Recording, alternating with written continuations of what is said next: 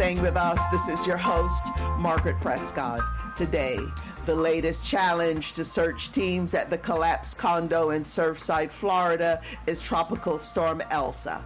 As we go on air in Surfside, Florida, following the June 24th 12-story building collapse, thus far, 28 people have reportedly died. 11 injured, but 117 remain unaccounted for. But are environmental factors that possibly were connected to the collapse being properly investigated? The condo was on a barrier island. What are barrier islands and what environmental role do they play? What is the danger of rapid development on barrier islands? Our guest is environmental journalist Tina Gerhardt. And the first hurricane to hit the island of Barbados since 1955, Hurricane Elsa hit Barbados just a few days ago. The island was pretty hard hit. Our guest is David Commission, Barbados' ambassador to the Caribbean community on CARICOM. And there is a prisoner hunger strike going on in Pennsylvania. What's going on? What are the demands? Our guest is Fariha Horayat, who is an organizer with the DC Mutual Aid Network, a collection of community organizations and individuals who pool their resources together to support each other. We live in a global world. We're all interrelated. So on Sojourner Truth, we work to bring directly to you news and views on local, national, and international policies and stories that affect us all. And we draw out how those of us most impacted, women, communities of color, and other communities are responding. We also discuss the interrelationship between art and politics. Now for our news headlines. For Pacifica Radio, I'm Eileen Alfandary. The World Health Organization is warning against what it calls a premature rush by governments around the world to lift COVID-19 restrictions. Dr. Michael Ryan of the WHO warned of a new wave of infections. All of the countries of the Americas, we still have nearly 1 million cases a week. 1 million a week. You know, it isn't over. And the same in Europe. In the European region, we've 500,000 cases a week. It's not like this thing has gone away. So I sometimes have this sense that everyone thinks it's all over, and we're just getting on. And to an extent, I understand the sentiment. I understand why people want to feel that way. But for a lot of the world, unfortunately, this thing is only getting started. We just need to be a little more patient. Remember last summer where we had everything got good, and then everyone kind of relaxed, and then we kind of arrived in September or October and ended up in huge trouble. Well, I think that's where we're going again, with a much more transmissible variant this time around. Public health officials in this country are worried that July 4th gatherings and increased travel will fuel a new spread of the coronavirus as the country continues to experience uneven vaccination rates. A preliminary study by Israel's health ministry says the Pfizer vaccine is less effective at preventing infection among fully vaccinated people by the Delta variant than previous strains. The preliminary study put the effectiveness of the vaccine at 64% in preventing infection by the Delta variant, but it is still very robust 93% at preventing serious illness and hospitalization. Details are emerging on how a gang believed to be based in Russia breached a software company in the largest such ransomware attack to date. The gang essentially used a tool that helps protect against malware to spread it globally. Thousands of organizations, largely firms that remotely manage the IT infrastructure of others, were infected in at least 17 countries in Friday's attack. Mary Sherman reports. The Russian-based cyber gang behind the recent breach of one of the world's largest meat producers now says it wants $70 million to end a ransomware attack against a company that provides remote services to hundreds of businesses and public agencies. Jamal Theodore is chair of privacy and data security with the National Association of Black Compliance and Risk Management Professionals. He says, unfortunately, these sorts of attacks are becoming common. People are starting to get used to these big retailers being hacked and your credit card information being stolen. They're used to now a lot of ransomware stuff. that's not a good thing in terms of kind of lulling us to sleep a little bit. The Biden administration recently released an executive order to tackle cybersecurity, which includes security requirements for software vendors selling to the U.S. government. Theodore explains it will take months and even years to fully implement the standards. The government really has a lot of different fronts that they're fighting on. They're trying to use their influence on the contractors and vendors to really affect all of the industry, which I think in some cases is a good thing. Sounds nice, but very hard to implement in some cases. In response to the new attack, President Biden said the U.S. would respond if a link to the Kremlin is discovered. For Pacifica Network and Public News Service, I'm Mary Sherman. A ramped-up rescue effort at the collapsed condo building faced new threats from the weather as Tropical Storm Elsa began lashing Florida on a path that would mostly spare South Florida. Bands of heavy rain were expected in Surfside as Elsa strengthens today, possibly becoming a hurricane again before making landfall somewhere between Tampa Bay and Florida's Big Bend and crossing northern Florida. Search crews can work through rain, but lightning from unrelated thunderstorms have forced them to pause at times, and a garage area in the rubble has filled with water. The bodies of 4 more victims were discovered, raising the death toll to 28 people. Another 117 remain unaccounted for. The Canadian Armed Forces have joined the battle against nearly 200 wildfires blazing across British Columbia.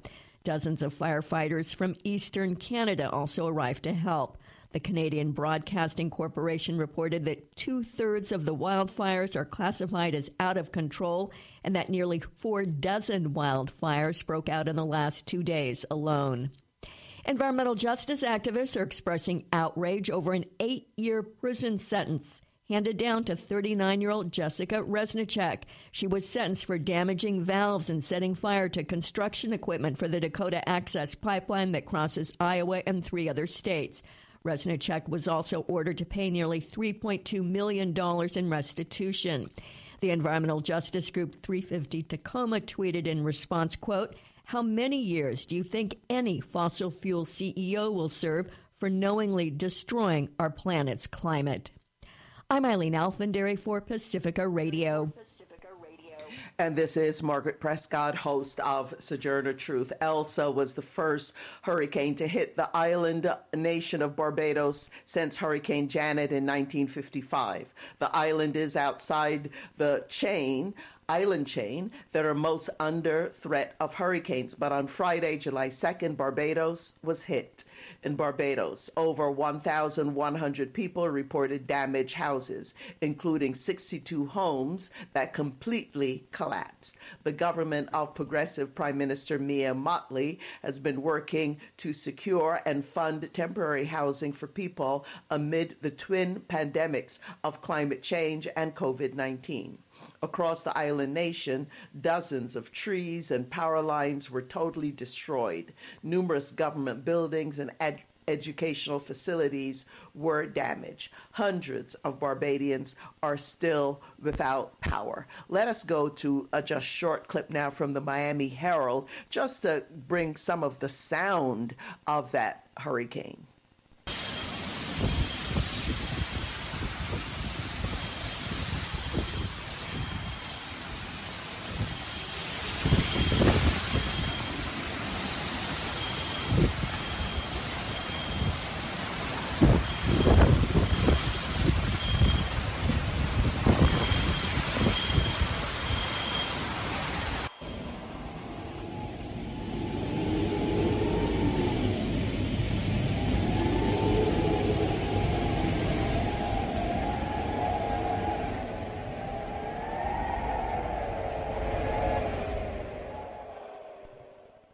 That was just a small taste of what the residents of Barbados lived through.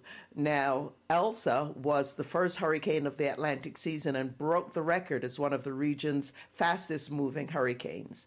Elsa's power dropped to tropical storm level, and on Saturday, June 3rd, it hit the southern coast of Haiti and the Dominican Republic, killing at least 3 people.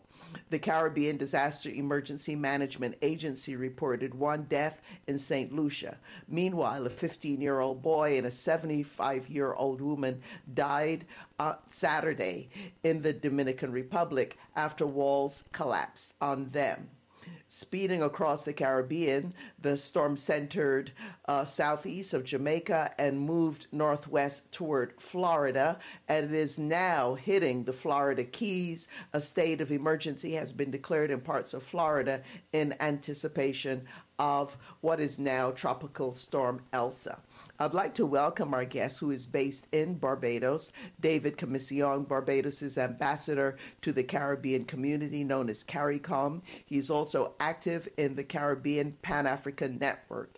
He's an attorney, writer, political activist. David Commission is the author of the 2013 book, It's the Healing of the Nation, The Case for Reparations in an Era of Recession and Recolonization. He's also the author of Marching Down the Wide Streets of Tomorrow, Emancipation Essays and Speeches, published in 2008. David Commission, welcome. Thank you, Margaret. It's a pleasure to be here. Yeah, so David, first off, tell us how you are, how your family, how you fared during Hurricane Elsa. Well, the song clip you just gave took me back to last Friday and my first experience of a hurricane. I did momentarily step outside to experience what you just played. Of course, I had to get back inside pretty quickly. But no, my family is okay. Our biggest inconvenience was our loss of electricity and water. We only got back our water last night, and we got back our electricity about a day after the hurricane hit. So we are good. But the people in Barbados who have really been most affected are persons who inhabit what we call chattel houses. Chattel houses are small, relatively small wooden houses.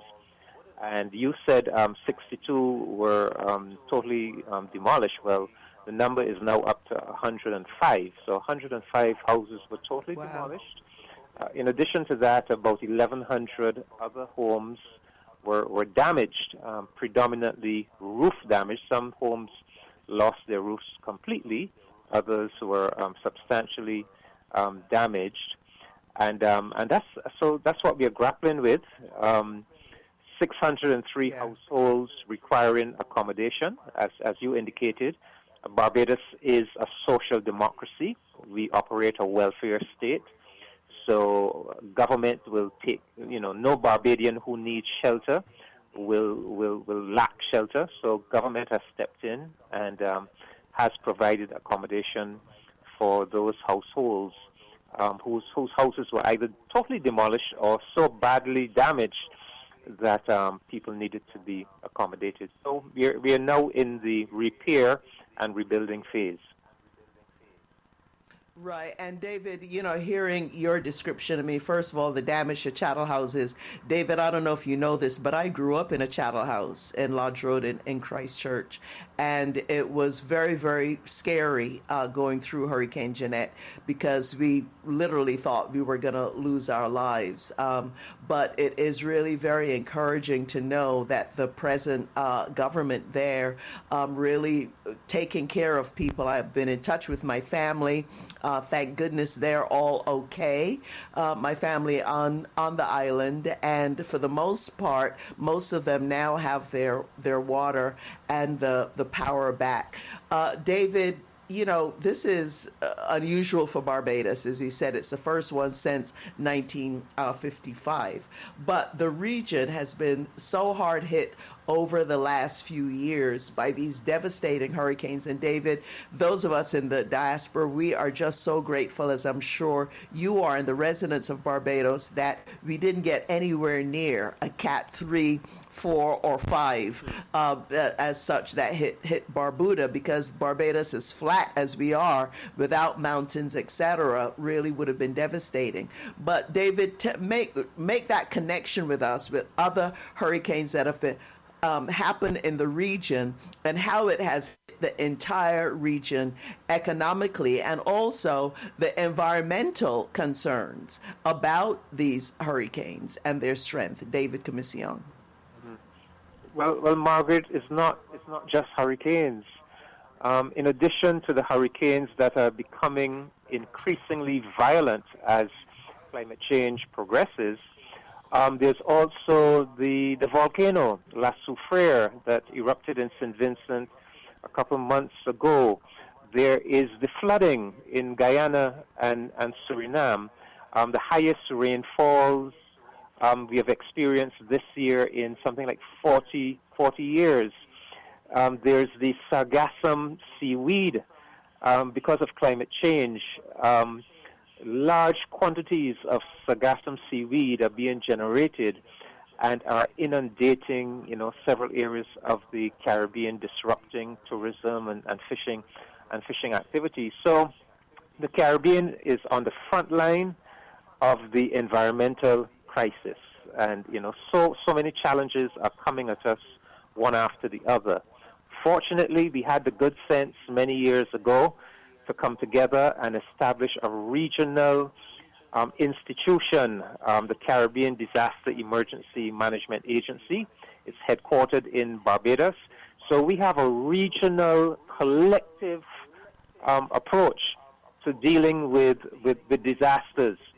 We also had the good sense many years ago to establish the Caribbean Catastrophe Risk Insurance Facility, the CRIF, and we pioneered parametric insurance policies where once a disaster takes place, you don't have to wait weeks for loss adjusters to come in and do the assessment of the damages. No. Once the insurance facility knows that you experience winds of a certain velocity, rainfall of a certain density, then there's an automatic calculation that X amount of damage is going to be done, and you get your insurance payment within days. So, but those facilities, as admirable as they are, they cannot cover all of the damage. So yes, Barbados will get a payment from the CRIF, but it will go nowhere to covering the entire damage done to the country. So under our mechanism, once one member state experiences a disaster, other member states will pitch in and help. But even that is not enough because we just don't have the resources, and therefore we always appeal to the people, our people at home and in the diaspora, to make a contribution to support the repair efforts. And Barbados will be setting up a bank account, a fund. That information, I guess, will be available at least by tomorrow, what the bank details are, where persons anywhere in the world would be able to make a donation. So this is how it is in the Caribbean. We have a disaster. Our regional institutions help. CARICOM member states governments help, but we always need the additional assistance of our people at home and abroad. Right, and we're sure that Bajans who are listening across the country and in other parts of the world, David Commission, will respond, and we will take responsibility here on Sojourner Truth to post the information of where people could make donations as soon as we get it on all of our social media platforms, including our website at So True Radio, Facebook, Instagram, etc. So, David Commission, we are so grateful that there was no loss of life. There seems not to have been serious injuries as well. But before we go, Barbados is one of those islands. We depend so much on tourism, for our economy. And first it was COVID, then there was the dust from the volcano in St. Vincent, and now there is the hurricane. But the island and the government seems to be moving very, very quickly and effectively to address these challenges so that people don't cancel your reservations, etc. if you're going to the island of Barbados on holiday or to visit our friends and family, but to keep that up. But David, just briefly, I know people are concerned about COVID, for example, and perhaps now maybe the impact given the hurricane and people living in shelters, etc. What can you tell us about the latest news on COVID, David? I know that wasn't our topic, so I put you a little bit on the spot, but I'm sure you know what's happening on the island. Yeah. Yes, of course. No, what your listeners need to be aware of is that Barbados is one of the best organized countries in the world. So Barbados responds to any challenge. For example, those houses, we have already started the process of rebuilding those houses. We have 3 government agencies, the Urban Development Commission, Rural Development Commission, and National Housing Corporation already working on that. Barbados has handled COVID extremely well. We have rolled out a vaccination program. We have vaccinated more than half of the population, and that program is proceeding. Tourism. You spoke about people being in shelters. No, Margaret, we are not putting people in shelters. People are accommodated. We have hotel rooms that are available because of the downturn in hotels and apartment. So that's where government is accommodating people, not any ramshackle shelter, in proper accommodations. And Barbados, we are relaunching tourism. It is very promising for us because last year, when everybody in the world was turning their backs on the cruise ships, Barbados hosted cruise ships. We repatriated over 25,000 cruise ship passengers who had been stranded, and so a number of cruise ships have now switched to their home porting in Barbados. We pioneered the welcome stamp, the 1-year welcome stamp, where we encourage visitors to come not for a 2-week vacation, but to come and work in Barbados over an extended period of time. So Barbados is very much open for tourism. COVID is very much under control, and and we have relaxed a lot of the restrictions because we have kept the numbers down remarkably well. At the beginning of COVID, we built a new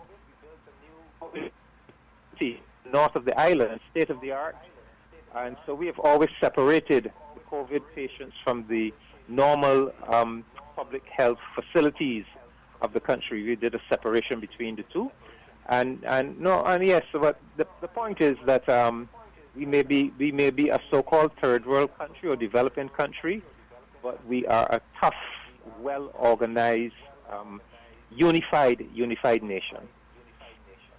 Right, and I mean, it's just been remarkable to see our Prime Minister, first woman Prime Minister. We are so very proud of her, out on the front lines with the people in the communities that were hardest hit, knowing that she is in deep mourning of the sudden death of her brother just a few days before the hurricane hit. So, but that's just the spirit and the stamina of the people of Barbados, and I'm a proud Bajan, as you know, David. So thank you so very much for joining us and filling us in, and all the best with all of your work and the recovery efforts. Thank you.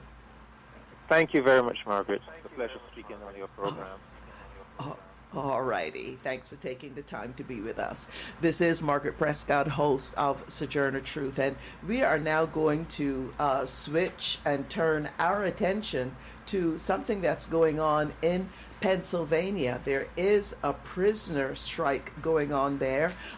People, our listeners in California, may recall the California statewide prisoner hunger strike that happened several years back around some of the same issues in terms of opposing solitary confinement. Imprisoned people at the State Correctional Institution Phoenix in Montgomery County are carrying out a hunger strike over what Human Rights Campaign and incarcerated people are pointing out as unjust, indefinite, and inhumane solitary confinement. And I'd like to welcome our guest to fill us in on what is happening. And we want to thank Payday Men's Network for alerting us to this, and for Chandra Delaney of the Human Rights Network for her help with this segment. I'd like to welcome Fariha Huraya, organizer with the DC Mutual Aid Network, a collection of community organizations and individuals who pool their resources together to support each other. Fariha, welcome. Good morning. Okay, so tell us, what is this about?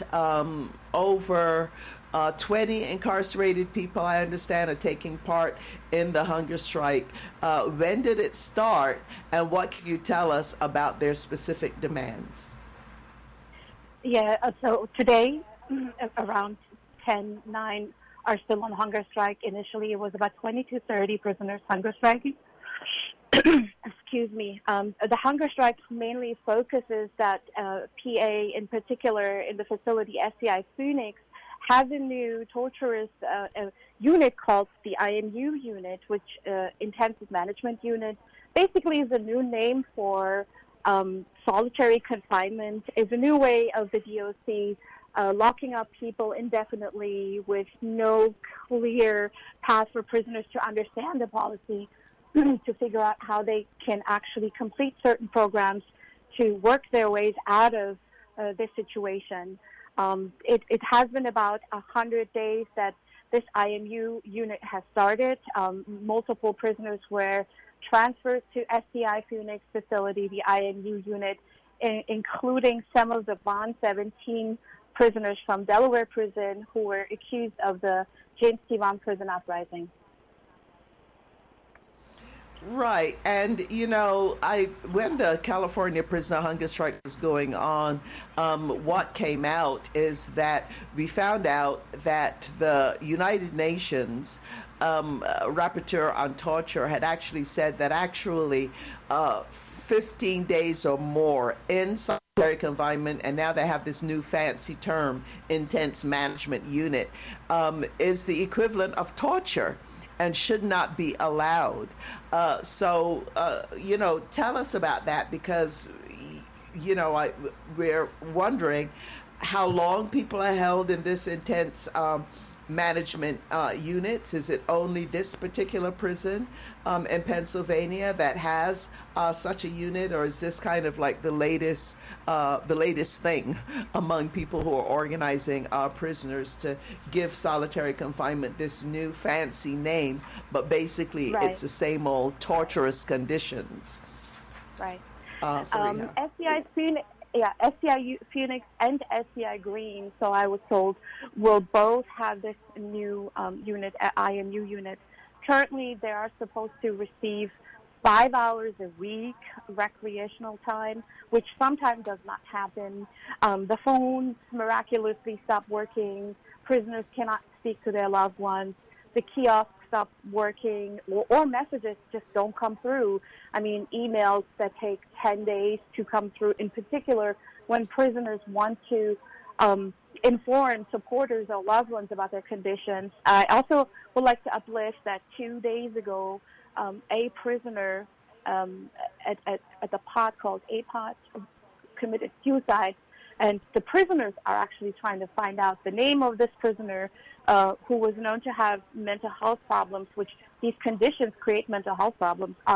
They like the UN also stated, that this is what torturous conditions come to. We are all human beings, and we need social interactions, and we don't need to be locked up in cages. And this is very typical to the United States. Instead of rethinking incarceration in this country, we are coming up with new ways of locking people into cages. Right, and according to the Abolitionist Law Center, this intensive management unit at SCI Phoenix, it isn't even listed in any department handbook. It's not officially acknowledged by the corrections department, and there is a news report about Mr. Bramble, who has been held in solitary confinement for more than 2 years. that is way longer, something like 57 times longer than the UN recommendation. So, what has happened? I mean, is this part of what the prisoners are challenging, the length of time, but also just the conditions itself? This John Bramble, he's one of the men on the hunger strike, and he's saying they're only allowed to shower 3 times a week. And as you say, 5 hours of recreation a week. So tell us about the conditions. I actually have a few words here from Johnny. We call him Bravo. He says, IMU, I'm being housed at SCI Phoenix and IMU, which is an acronym for the Intensive Management Unit. All the while, PODOC is getting funding for this IMU as if it is actually fully functioning, when in reality, the DOC is getting just the funding. There isn't even a policy that outlines what this program is or the purpose of this program. Myself and 8 other prisoners were transferred here from Delaware on what is called the Interstate Compact. Delaware long-term solitary confinement has already been abolished and is considered to be cruel and unusual punishment.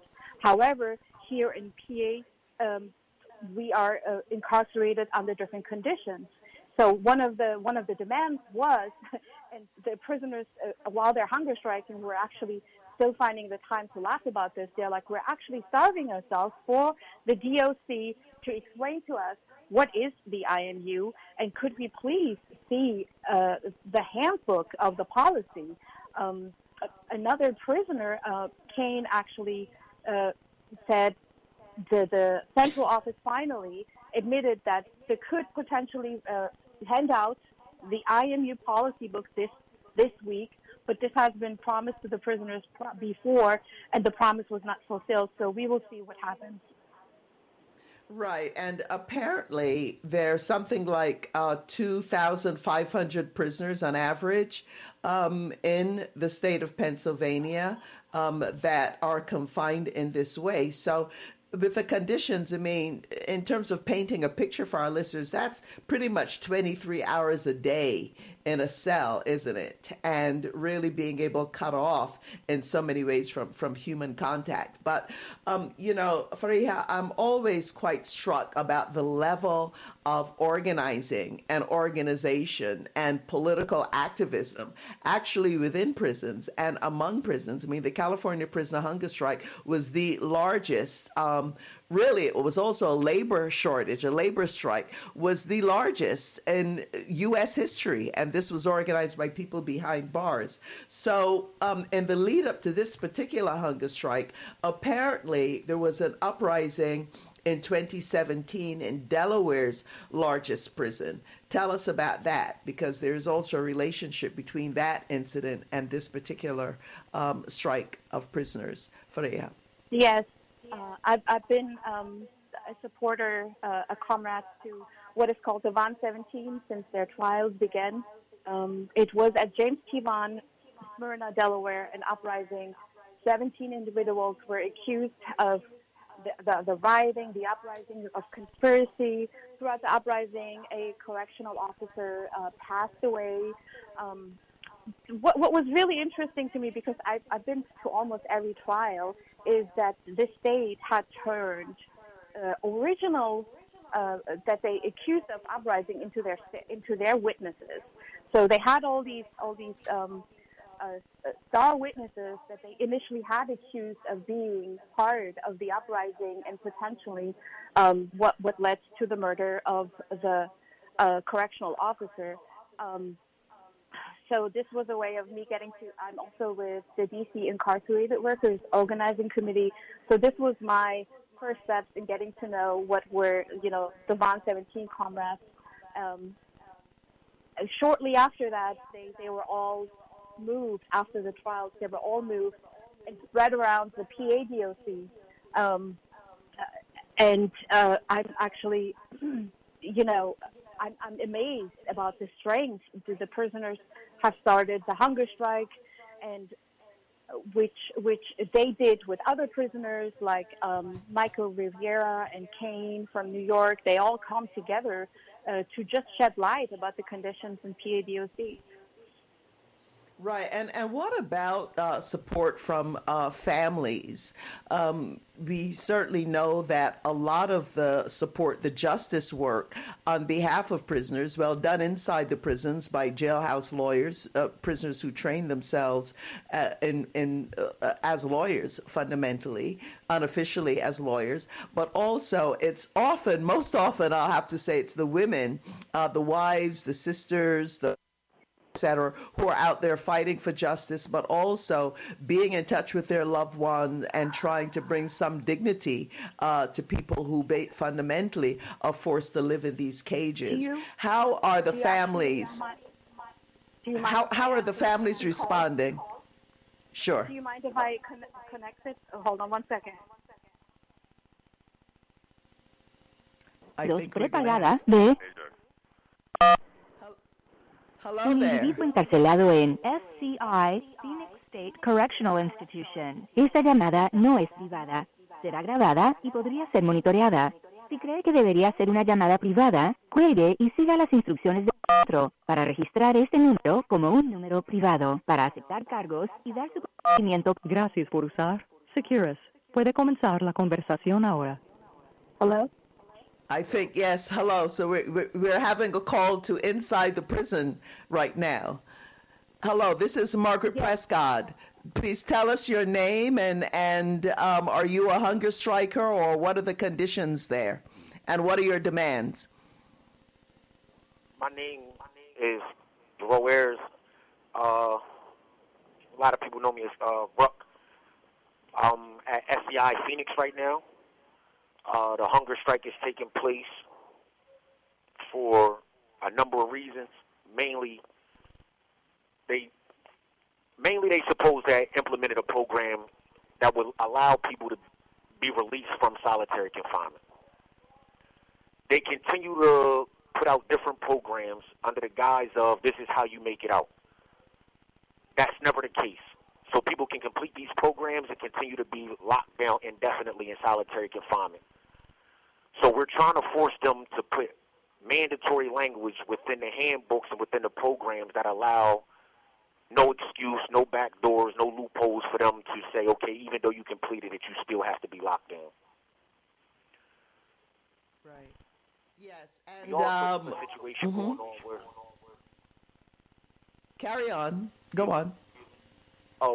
We also have a situation going on where within the Department of DOC in Pennsylvania, Department of DOC in Delaware, they implemented a backdoor contract to allow my comrades, Vaughn 17 comrades that were accused of the uprising in Delaware, Smyrna Prison. They released everybody else to go back home, and they've opened up a backdoor deal for us to stay here and be locked down into conditions that they have told their supporters back in Delaware that they no longer support. That they're a part of this whole progressive regime and how they're trying to transition out of the inhumane treatment of solitary confinement, but they have locked us down into a state that they know still goes by these antiquated, racist, oppressive treatment and lockdowns. So we're trying to fight against that also. Right, and how are you holding up and the other prisoners who are on hunger strike? I remember in working and supporting the California prisoners who were on hunger strike some years back, there were lots of attempts of retaliation against the prisoners who were on hunger strike and even after the hunger strike. So any examples of retaliation going on, and how are people's health and well-being holding up? And also tell us about support that you may be getting from families of the hunger strikers. Well, the supporters came out strong for us. That's the most important thing at this point. The supporters came out strong for us. A lot of people have put a lot of eyes on the situation, so... Esta está por cobrar de SCI Phoenix State Correctional Institution. Esta llamada puede ser grabada y monitoreada. They haven't been able to get away with things without us being able to get the word out, but the retaliation has been what it is. For instance, recently I just was notified that the legal mail that I had coming in that was a part of a civil suit, like 3 days ago, was refused by the prison, but they won't tell me who refused it. they have listed us as being a part of a group demonstration strike, which allows them to take everything from you. So they moved in that regards where they try to make it like, anti-prison. Well, of course we are anti-prison, but they try to make it seem as if we're organized and demonstrating in a way that's causing a threat to the institution. So they separated us. They won't allow us to speak to each other. They separated the yard so we can't go out and speak to each other. They locked one of our comrades, Scientific, inside the infirmary away from the rest of us, so we don't actually know what's going on with him. Couple of comrades, due to epilepsy and sickle cell anemia, were denied their medication. That's the fight. Right. And one of the most recently things that happened less than probably, I want to say, 3-4 days ago, another inmate committed suicide. Well, at least that's what they're telling us. Committed suicide back here less than 3-4 days ago. So it's just it's nonstop. The retaliation it's nonstop. The retaliation going forward is going to be nonstop. SCI, Phoenix State Correctional Institution. Esta llamada puede ser grabada y monitoreada. And to our listeners, this is what happens when you're trying to speak directly to a prisoner. I know we're going to be cut off in a minute. We are going to have to end it there. But I'm wondering if I'll be in touch with Fariha to see if we could get some regular reports from you, so our listeners across the nation would find out what's going on the inside. So let's work on that and see if that's possible. Okay? Absolutely. If you could put together, I have a couple comrades here, and we'll be able to make sure that our phone calls line up with certain times. Now, they're going to try to box us out. Y'all know how that go. They're going to try to marginalize our voice. But if y'all give us a specific time and you let her know, then we'll try our best to be able to have somebody speak directly to y'all when the time comes. We will absolutely do that. You take care. All the best to you all. Thank you so much for joining us. And thank you for standing up for all of us. All righty. This is Margaret Prescott, host of Sojourner Truth. We had a surprise. We were able to speak directly to one of the prisoner hunger strikers. So this segment ran a little bit long. We're going to take our short station break now. And then coming up, the Surfside condo collapse. What does that have to do with the crisis with the environment? Stay with us. We'll be right back. I could tell you I was ageless, but I know you see the light. I could tell you I'm immune to everything, but that's a lie. Dust don't turn to flowers, skies don't disappear, but I've seen truth turn to power. Oh, if you could see me the way I see you, if you could feel me the way I feel you, you'd be a believer. Be a believer. All righty. And one of my favorites, that's One Republic, Truth to Power. This is Margaret Prescott, host of Sojourner Truth. Check out our website at SoTrueRadio.org, our community calendar, lots of other stories. If you're a member of Facebook, like and friend us on Facebook. Our handle on Instagram and Twitter at SoTrueRadio. And we are heard nationwide and worldwide on SoundCloud. And within the United States today, we'd like to give a shout out to all of our listeners who are incarcerated, who are in prisons across these United States, including the prisoner hunger strikers in Pennsylvania. We do know a number of prisoners do listen to our show. We do get regular letters as well. And internationally, I'd like to give a shout out to our SoundCloud listeners in our island nation of Barbados, just recovering from a hit from Hurricane Elsa. And that's also related to global warming and the environment. Now, search and rescue efforts at the site of Florida condo building collapse have grown even more urgent as a tropical storm Elsa barrels towards the state. Right now, it's hitting the Florida Keys even as we are on the air. Tropical storm Elsa has not hit Florida in full force, but rain has begun falling, and some of the obstacles to rescue include fires, building debris, etc. But despite the weather conditions, responders on the site are putting on biohazard suits and continuing the search. Now, all of you likely know by now that on Thursday, June 24th, 2021, a 12-story beachfront condominium in the Miami suburb of Surfside partially collapsed. Champlain Towers South, which included a penthouse and underground parking garage, just fell to the ground. At least 28 people thus far that we know of were killed. 11 people were injured, according to CNN. 117 people, as of right now, are still unaccounted for, and rescue operations continuing. Now, we're hearing quite a lot in the news about the building was delinquent with its 40-year recertification, and there's a similar tower that was built around the same time that was ordered to be evacuated. But one has to look at some of the broader issues in Miami and South Florida region that are connected to climate change, but also looking at the development industry and how much attention they are paying on where the type of land that they build on and the type of threat that might be to folks. So I'd like to actually just go directly to our guest, Tina Githard, an environmental journalist who covers international climate negotiations, domestic energy policy, and sea level rise. Her work has been published by the American Prospect Grist, The Progressive, The Nation, Sierra, and Washington Monthly. Her article, The Surfside Condo Collapse is an Environmental Wake-Up Call, was published last week by EcoWatch. Tina, thank you for joining us. Oh, Margaret, it's so great to be with you again. Thanks for having me.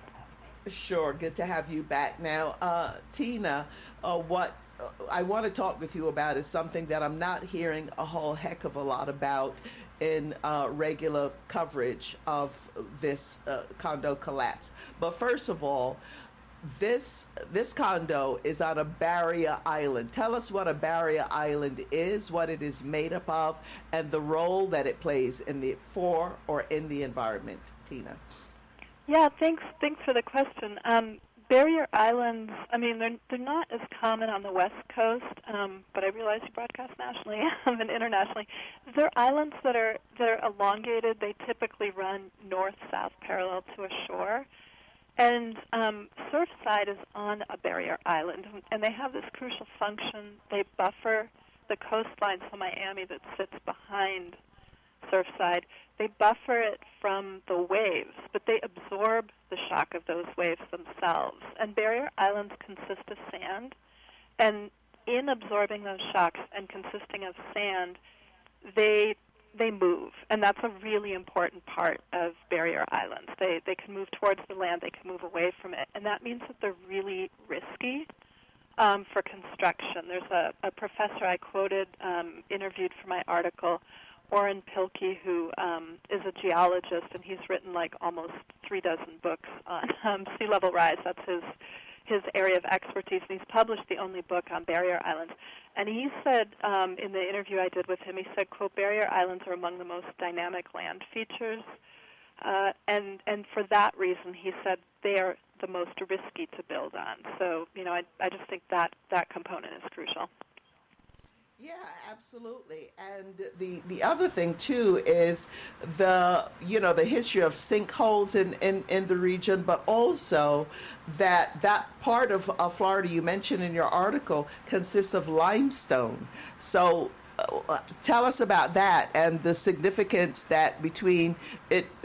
It basically is a kind, to me, a sort of glorified sandbar, right? And then you have limestone, and you have these developers building these huge condominiums right on top of all of this. So tell us about the issue with limestone and the sinkholes. Yeah, the limestone and the sinkholes that you mentioned, those are so key. They keep coming up in interviews. And it's an interesting thing with the sinkholes because people say, well, people are talking about the limestone and the sinkholes. We have sinkholes all over the place in southern Florida. And that might just signal not that, hey, it's so common that it makes it okay, but, hey, it's so common and a problem that we might want to reconsider building in southern Florida. The thing with southern Florida is it consists of limestone. And limestone is kind of like the Swiss cheese of geology. It just has holes throughout it. And when I interviewed Pilkey, he said that this is the most permeable and porous foundation, Miami limestone. It's a specific kind of geology.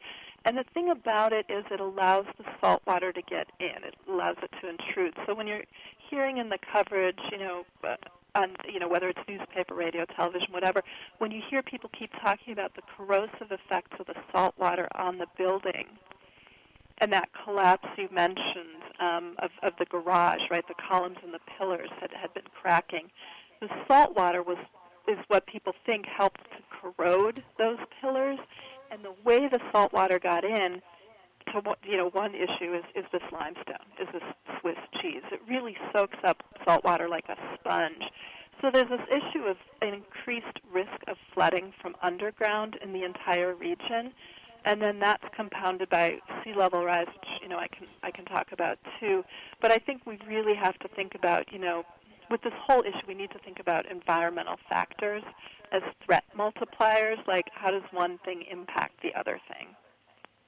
Right. So tell us about that then in terms of sea level rise, because I'm reading again your article, really informative. People should check it out on Echo Watch, that the concrete that was used in some of the buildings in South Florida, it can be sometimes mixed with salt water or sand, right? So just draw the line with us with the sea level rise and what is happening even in the building structures and the dangers of them. But also Florida itself is really facing very serious threat as a result of sea level rise. So tell us about that, Tina.